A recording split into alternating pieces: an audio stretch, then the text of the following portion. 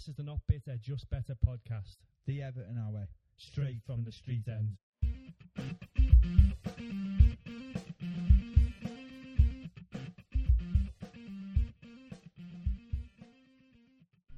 Hello everyone, welcome to the Not Bitter, Just Better Everton podcast. Mr. Johnny Seven here with Mark Mack. Nias, to see you, Nias. God. You've been waiting for ages to say. You've been waiting to say that all week, yeah. So it's been a couple of weeks since we last spoke to you guys, and with good reason, really. There was the Spurs home game, which was bad enough.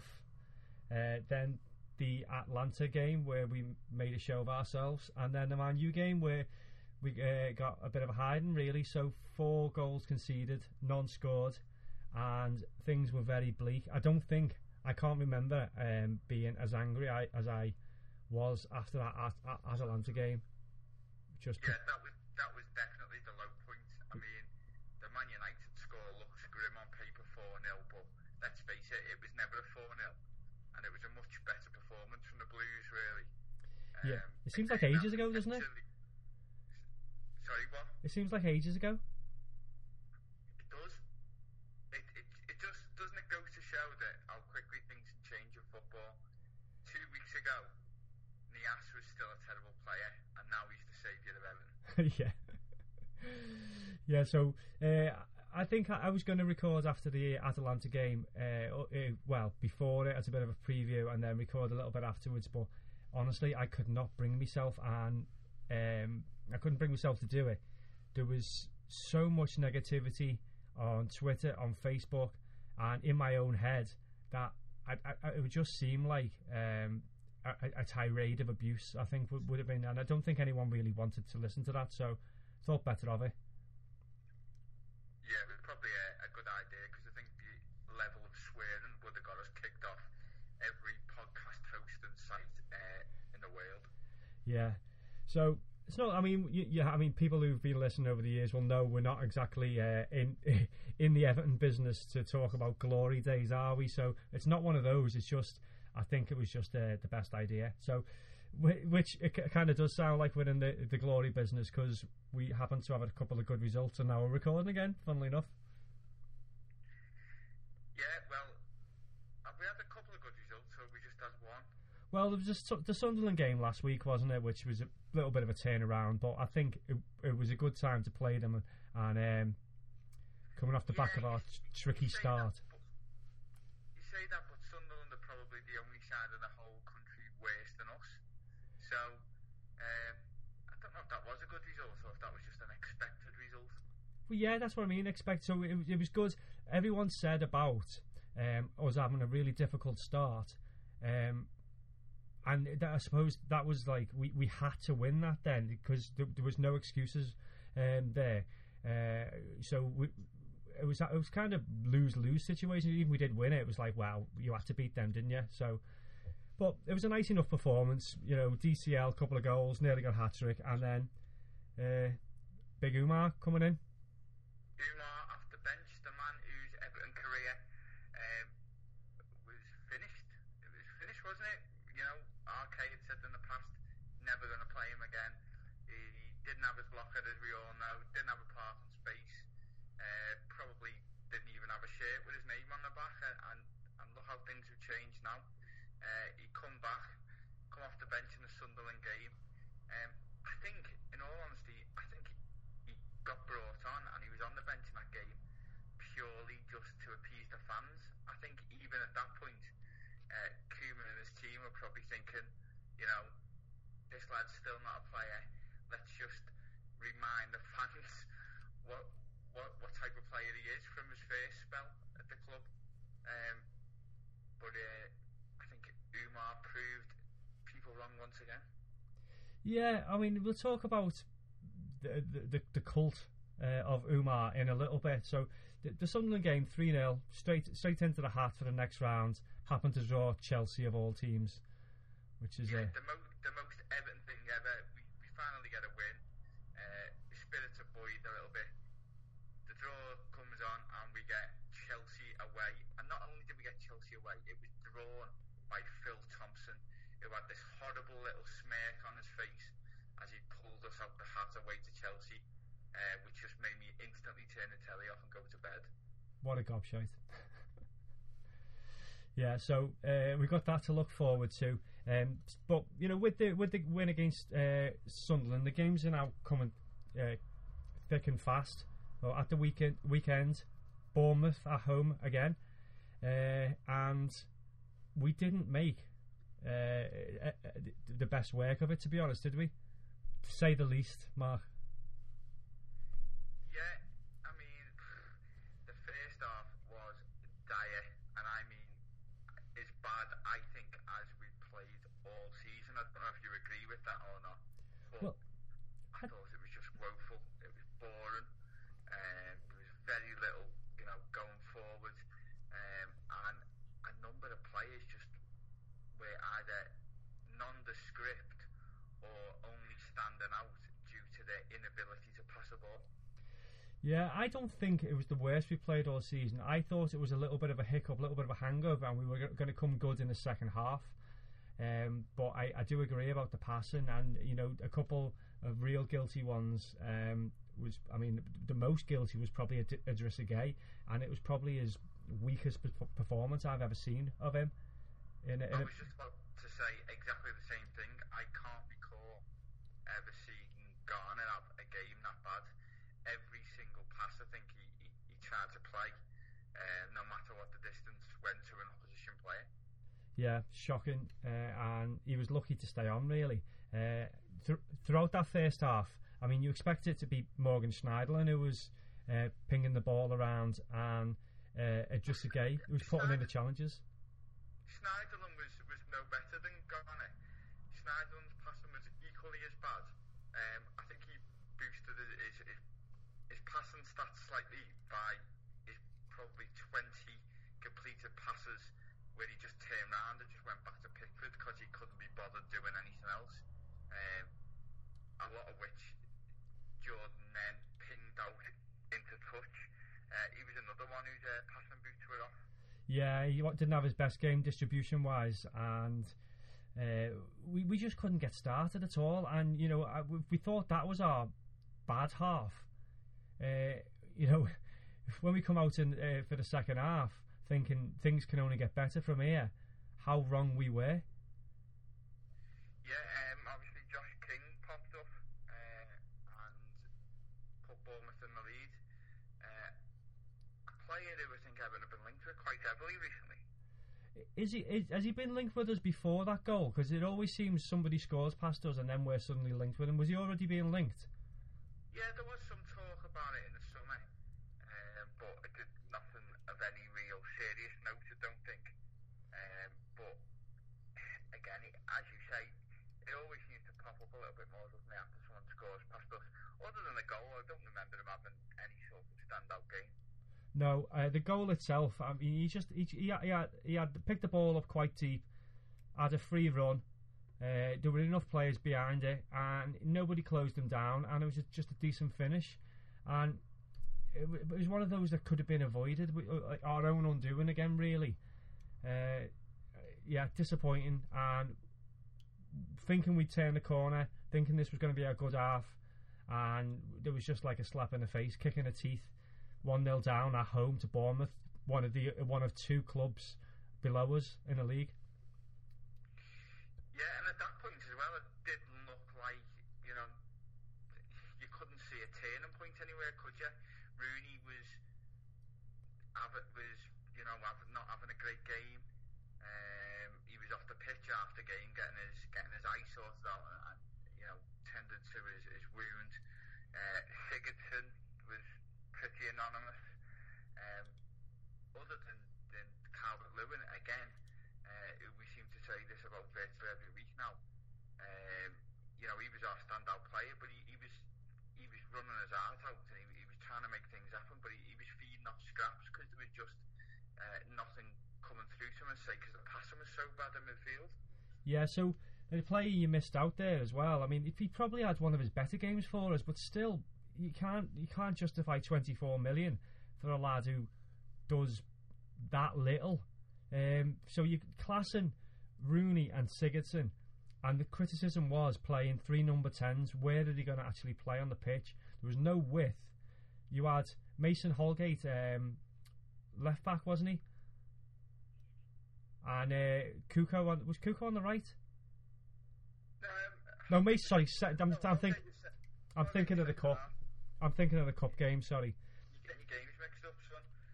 Yeah, Holgate played centre half, didn't he? Obviously, I learned the day before the game that Keenan got stitches following the Sunderland game. Looks like he's got 13 stitches and a wound on his leg. Jagielka's pulled his hamstring, so a little bit short there at the centre half position. So Mason got, which in all honesty I was glad to see. You know, it's good to see Holgate getting a game in his actual proper position.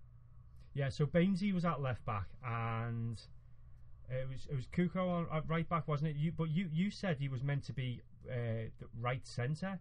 That was the early kind of. He was early on in the week. He was kind of earmarked for that position. I mean, I couldn't see that in a million years.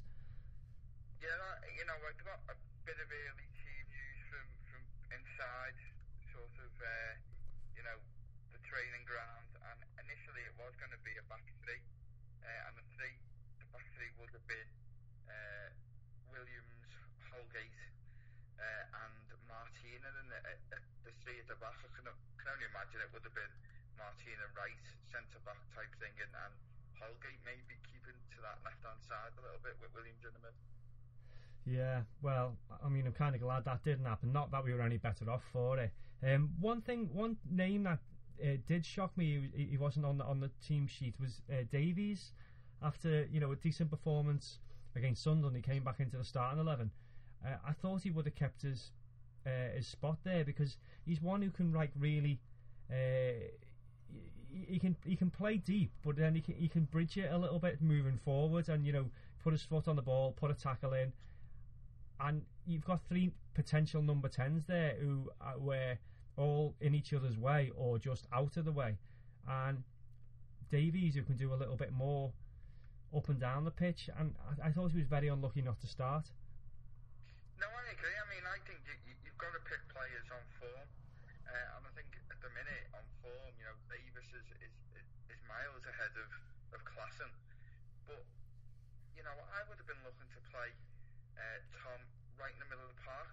Did we need Schneiderlin and Garner Gate on the pitch for the game against Bournemouth at home? I don't think we do. So why can't Davies play in the middle? Yeah, I agree. As I say, you know, he is one of those box-to-box kind of midfielders, and when you've got those 3 number 10 type players and they're getting in each other's way, or, as I said before, nowhere to be seen, then someone like Davies, who will like get involved a little bit more, I think he needs to be more involved. I hope there was a lesson learned there on Saturday, that we can't play all 3 of them together. And if we do play all 3 of them together, then you need to take either Schneiderlin or Garner Gay out, because there's nobody linking the 2 together. Well, you can't have any more of an obvious lesson really than the game getting turned on its head after the introduction of Davies and, as we stated before, Oumar Niasse. Yeah. It really did. I mean, it was one of those, you know, we were 1-0 down, he made the changes, probably a little bit begrudgingly, so Davies comes on, really kind of grabs the game by the scruff of the neck, and Big Oumar starts putting himself about a little bit. Oh, I mean, I say a little bit, you know, the first goal he scored, you know, I think he miscontrolled it, but then battled back to get it, and then started a move off, which he ultimately finished with aplomb.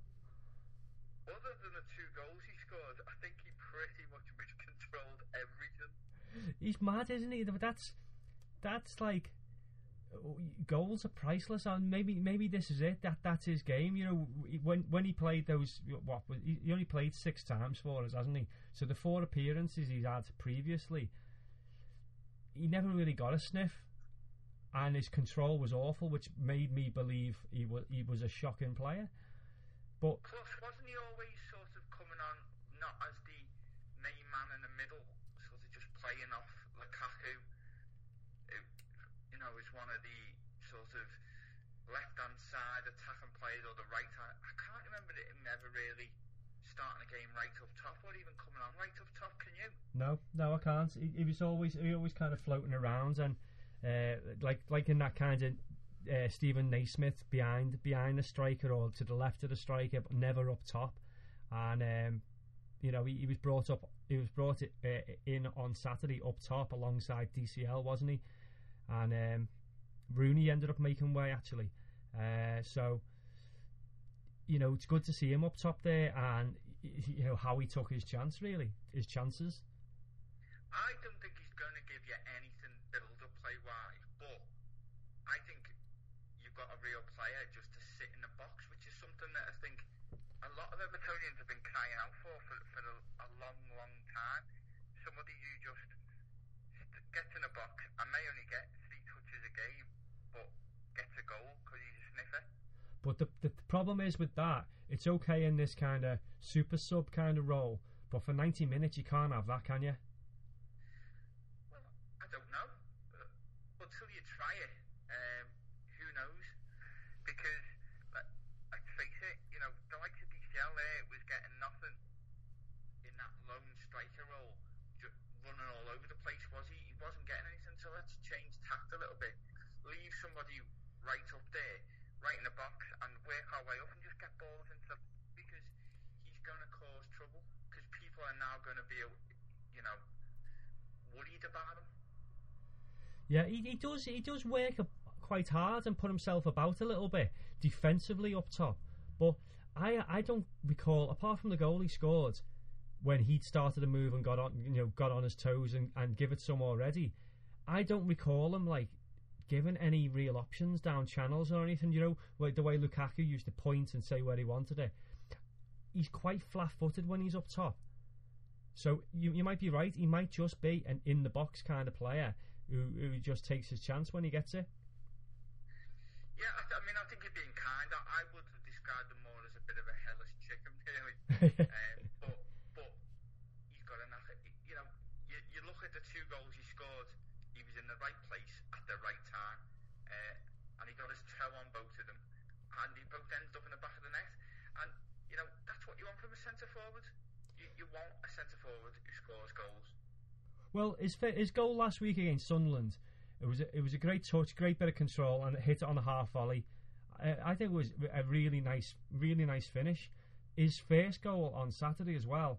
You know, he worked hard. He got in the box. He took a great little touch from Tom Davies through ball.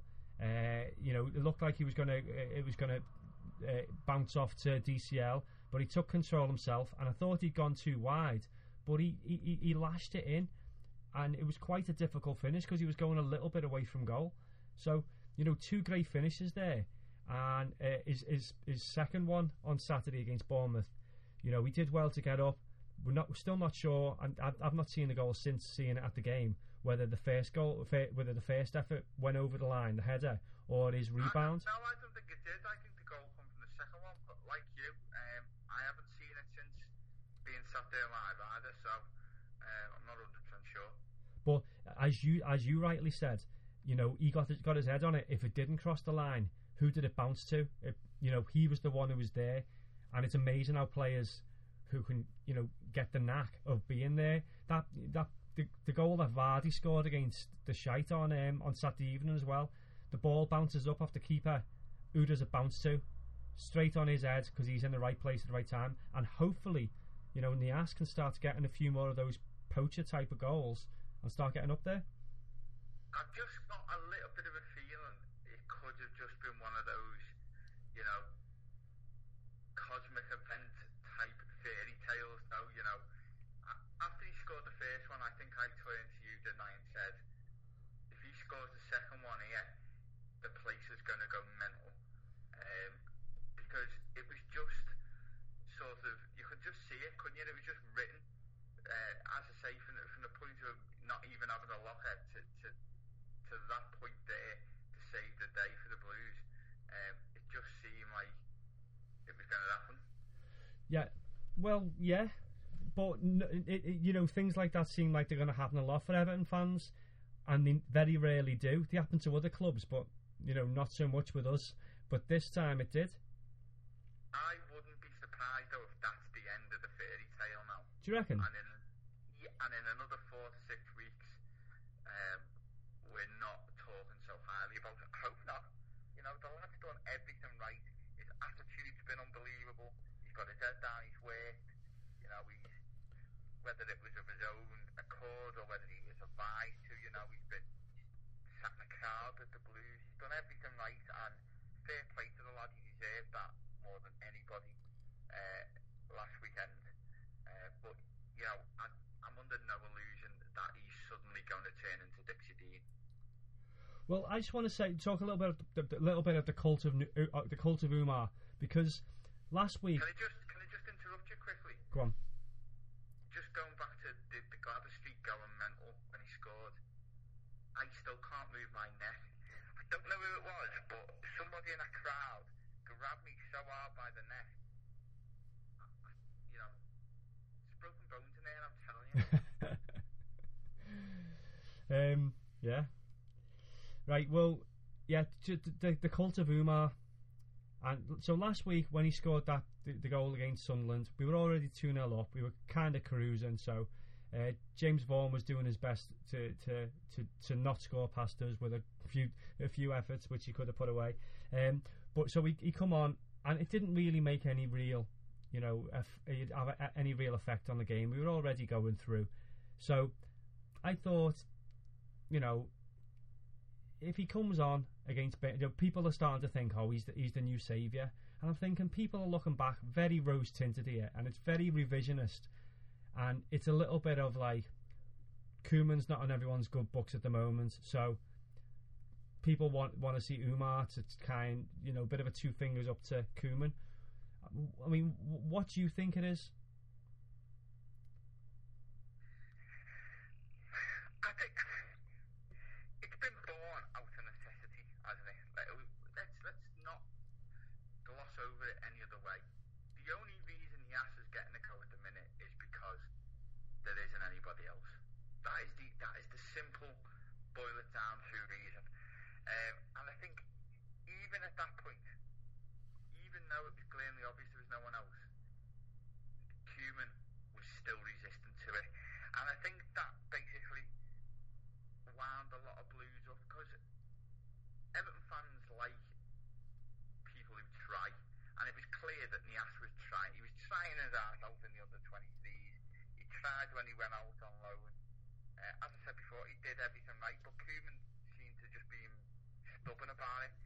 So I think that got a lot of Evertonians on the side of Niasse, which is pretty much one of the greatest comebacks in football ever, because we didn't like him, did we? Let's face it.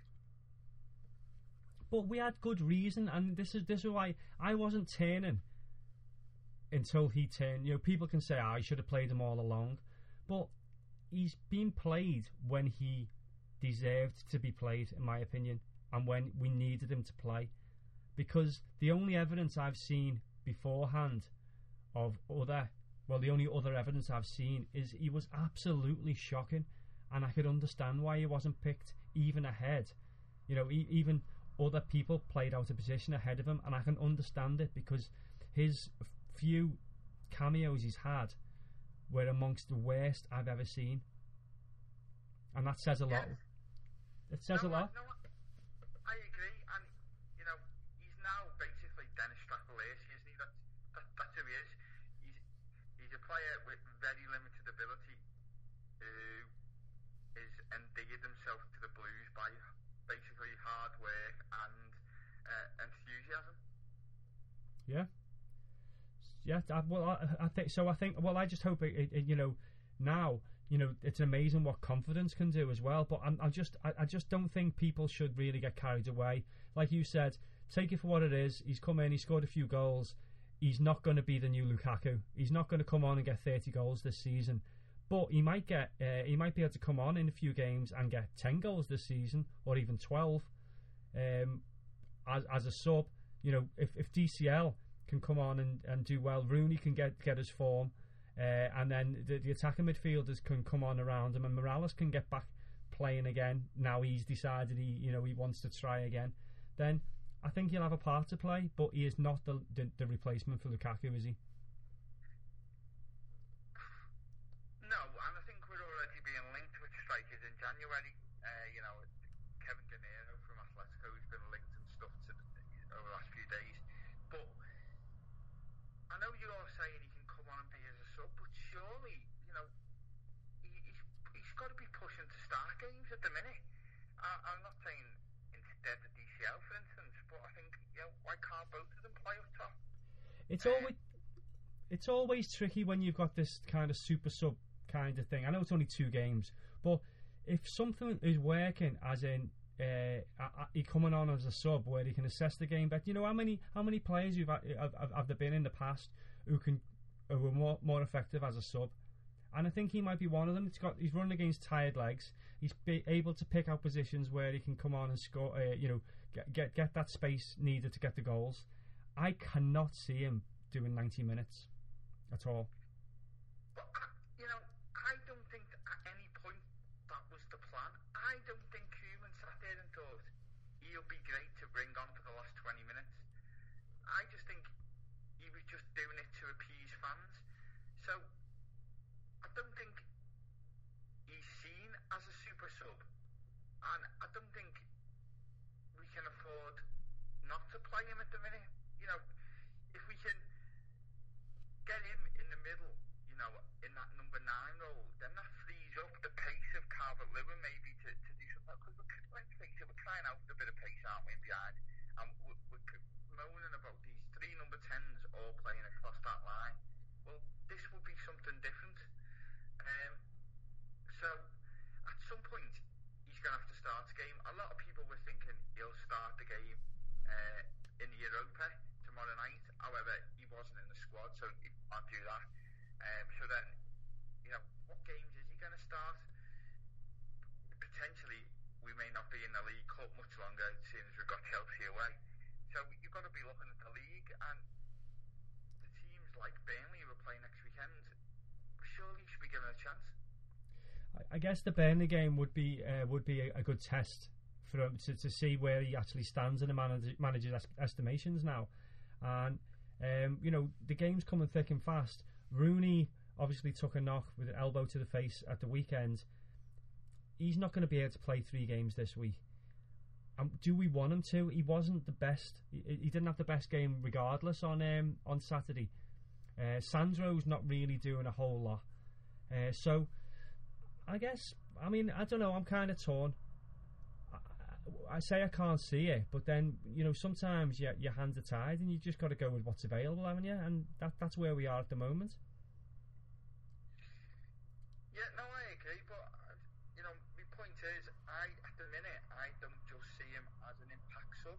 I think he's going to have to play games. If he keeps scoring, he's going to, just as he's forced his way, he's forced his way into the under-23s, then he's forced his way, into starting games on loan for Hull, then he's forced himself back at Goodison, then he's forced himself into the first team, he forced himself coming off the bench. I think he's just going to force himself again into starting games. I can't see how it goes any other way. Right, just as an aside, we've talked a little bit about Niasse, but Everton managers, why do they have an aversion to wingers when we've got so many wingers?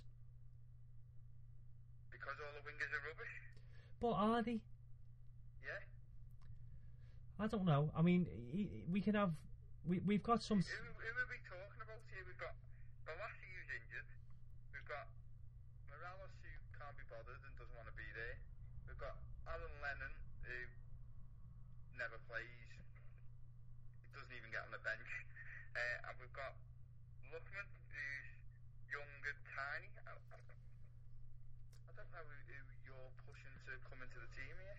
Well, there's 3 there who could do an equally decent or poor job, or a different option, but at least give us some width as either of those 3 number 10. So obviously you wouldn't want it. Rooney can always come up with something. Sigurdsson is obviously settling. Klassen's obviously settling, but they're all so central. we need to mix it up a little bit, surely. Well, I think the idea is to do what every other club do, isn't it? That's, to get your full-backs bombing on and basically have wing-backs, so to speak. At the minute, Baines doesn't look like he's able to do it anymore on that left-hand side. I'm not going to criticise Baines, but he just looks a bit off the pace at the moment.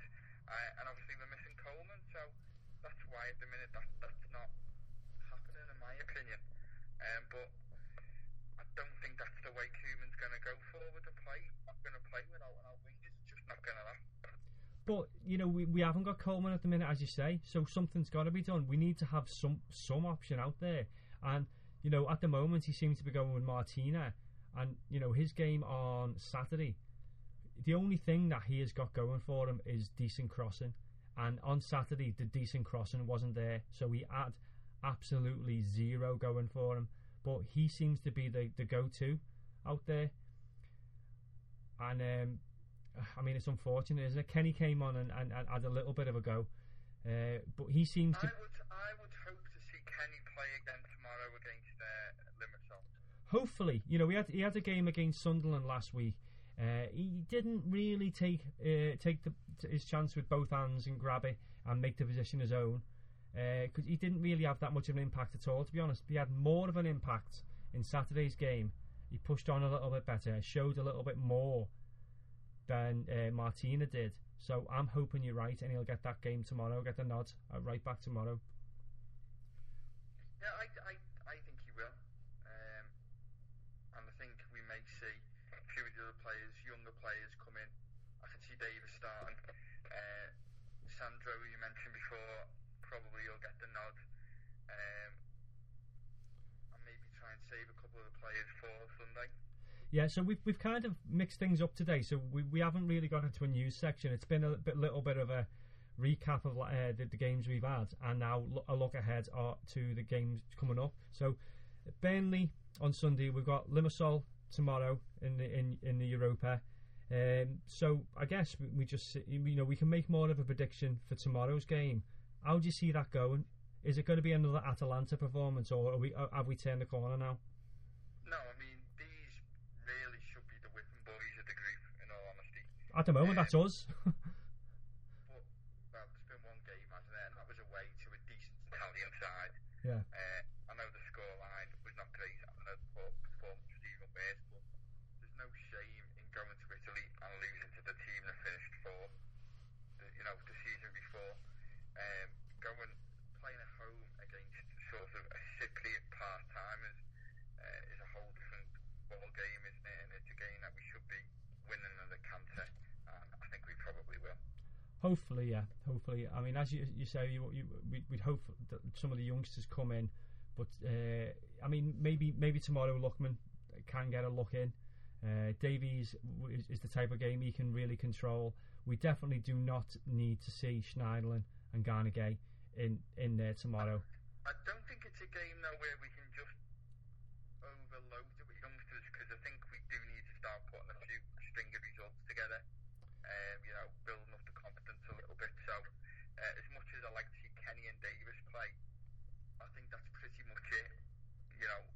The rest I want established players out there. Well, you're going to see Besic come in, aren't you? And Besic really needs to start up in his game, because he can't just do the fancy dribbles and try and pass it 80 yards every single time. He needs to start putting some consistency into his performances. It's funny, isn't it? Was he on the bench at the weekend? I can't remember. I can't remember, to be honest. Yeah. I can't remember seeing him warm up. It's funny, isn't it? How he's sometimes he's not even getting on the bench, and then he's starting games. I mean, it's probably just managing as best he can his fitness and making sure he's not doing too much. Yeah.